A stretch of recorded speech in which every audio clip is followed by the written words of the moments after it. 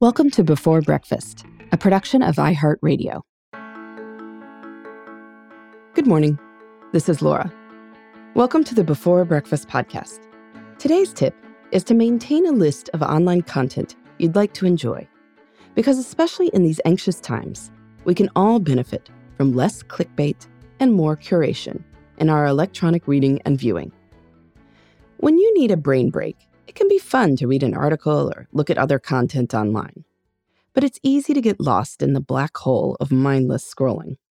You start by reading an article that interests you, and then you follow one link after another.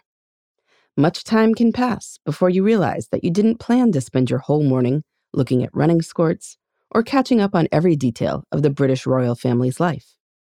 These days in particular, you are definitely not planning to wallow in the details of how many face masks a hospital in rural Kansas has, the sort of thing that's scary, but that you personally can do nothing about.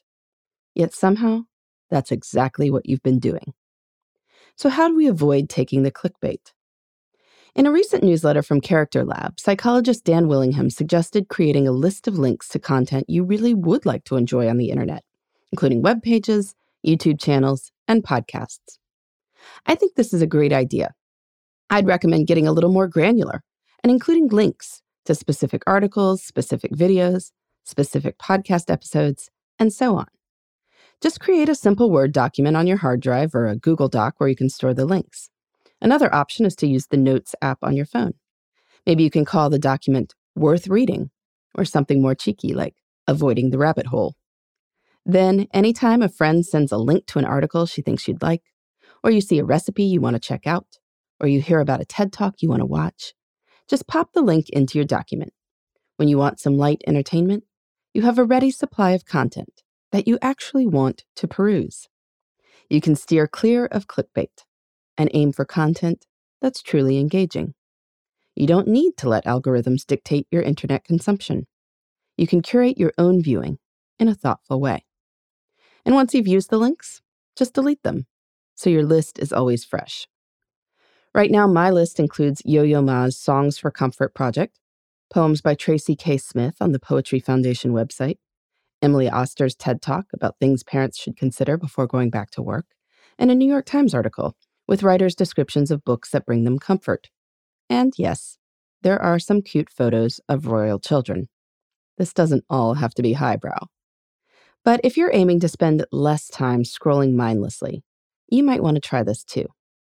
Curate your internet use by creating a document of links you really do want to explore.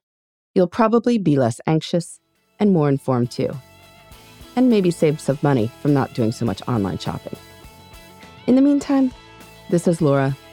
Thanks for listening, and here's to making the most of our time.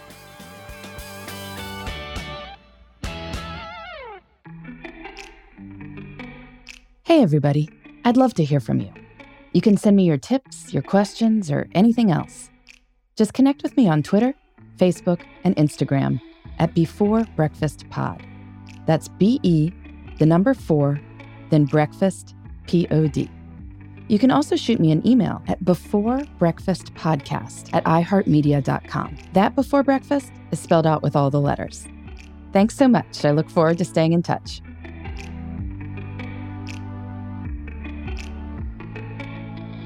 Before Breakfast is a production of iHeartRadio.